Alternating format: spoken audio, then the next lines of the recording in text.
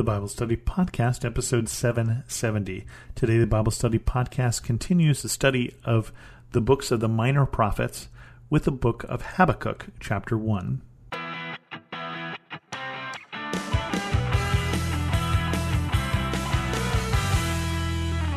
Welcome to the Bible Study Podcast. I'm your host, Chris Christensen. We come into yet another minor prophet here, the book of Habakkuk, again only 3 chapters long, and the first one goes like this.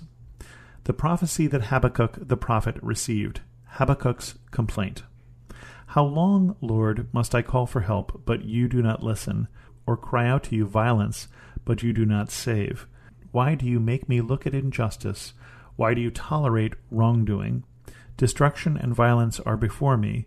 There is strife and conflict abounds. Therefore the law is paralyzed, and justice never prevails. The wicked hem in the righteous, so that justice is perverted. This is a familiar theme. It's a familiar theme with those who pray to God, I think, in any age. And we may not all see the same thing, and we may all look at what is injustice and who's getting justice differently. But I think a lot of us feel from time to time just like the prophet Habakkuk. Why do you make me look at injustice? Why do the wrong people succeed? Why does evil seem to prosper? Why did God, you tolerate wrongdoing? I see destruction, I see violence, I see strife, I see conflict. I see the law that justice is not going to the right people and justice being perverted. And Lord, how long? And it is easy to get frustrated with God's timing on justice because God's timing is not our timing. My timing is there ought to be justice and ought to be yesterday.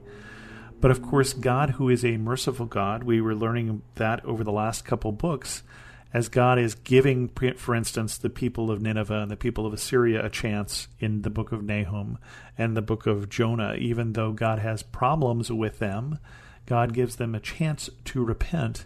And if God is giving people a chance to repent, it means that he's letting them do their stuff, letting them do their sinning, letting them do their evil, tolerating wrongdoing for a time.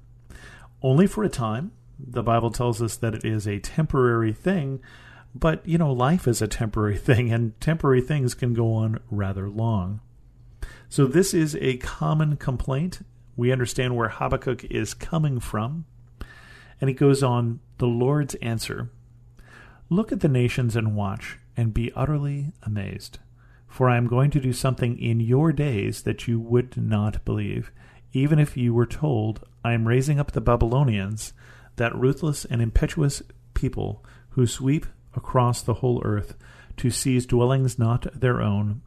They are a feared and dreaded people. They are a law to themselves, and promote their own honor. Their horses are swifter than leopards, fiercer than wolves at dusk. Their cavalry gallops headlong. Their horsemen come from afar.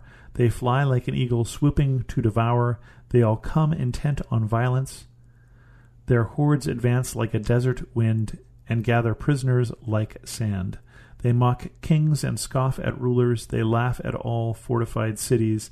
By building earthen ramps, they capture them. Then they sweep past like the wind and go on, guilty people whose own strength is their God.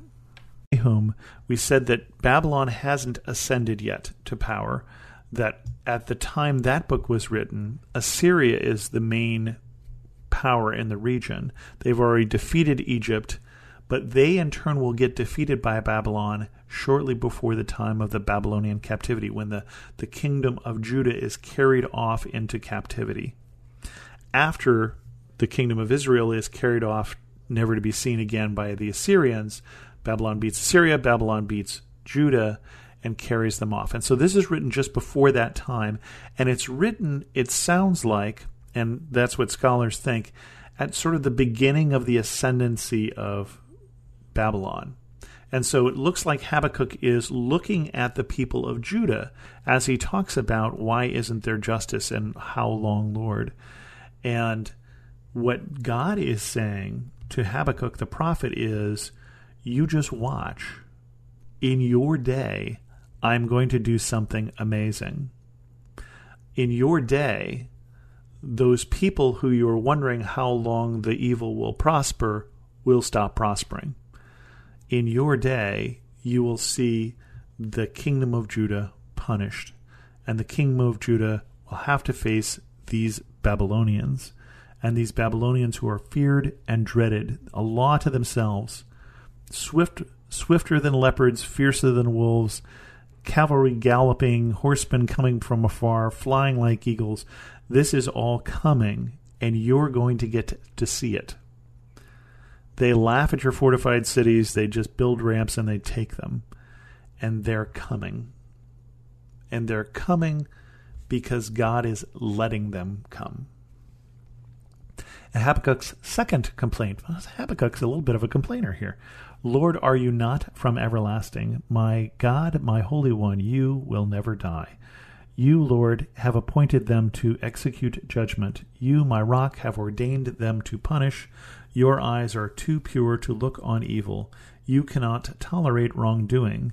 Why then do you tolerate the treacherous? Why are you silent while the wicked swallow up those more righteous than themselves?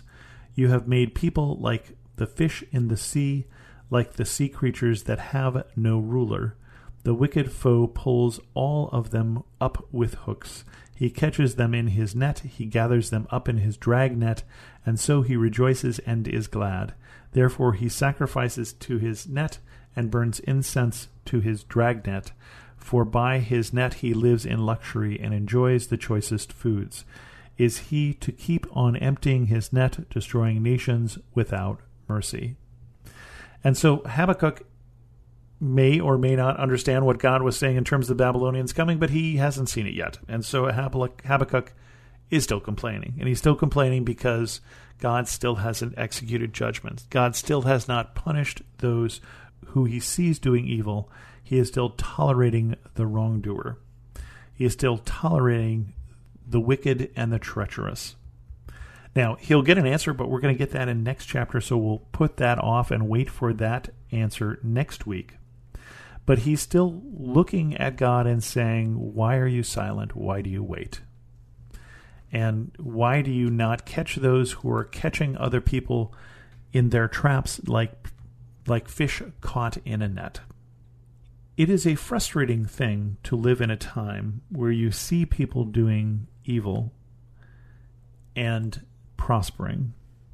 And pretty much any time is that time. This is something that you can see at any time in history. Had an interesting conversation with my son recently, who was bemoaning living in these days, as if there were some other set of days where things were much, much better, and I'm not sure there are. Things can often look better when we look back and we forget all of the bad things that happened in that time. And you can pick whatever time you like in history, and I think we could probably come up with something that was wrong, someone who was treacherous, something that was evil, that was prospering. So it's not a particular time. It's not that Habakkuk lived in the only time that happened, or that we live in the only time that has happened, but that is common to people. That we live in a broken and fallen world, in a world that it seems is moving away from God. But as God will talk to Habakkuk about, as God has already talked to Habakkuk about, God has plans. God is doing something about it, although perhaps not in our timing, but in His. And with that, we're going to end this episode of the Bible Study Podcast. If you have any questions, send an email to host@thebiblestudypodcast.com, or better yet, leave a comment on this episode at thebiblestudypodcast.com. And thanks so much for listening.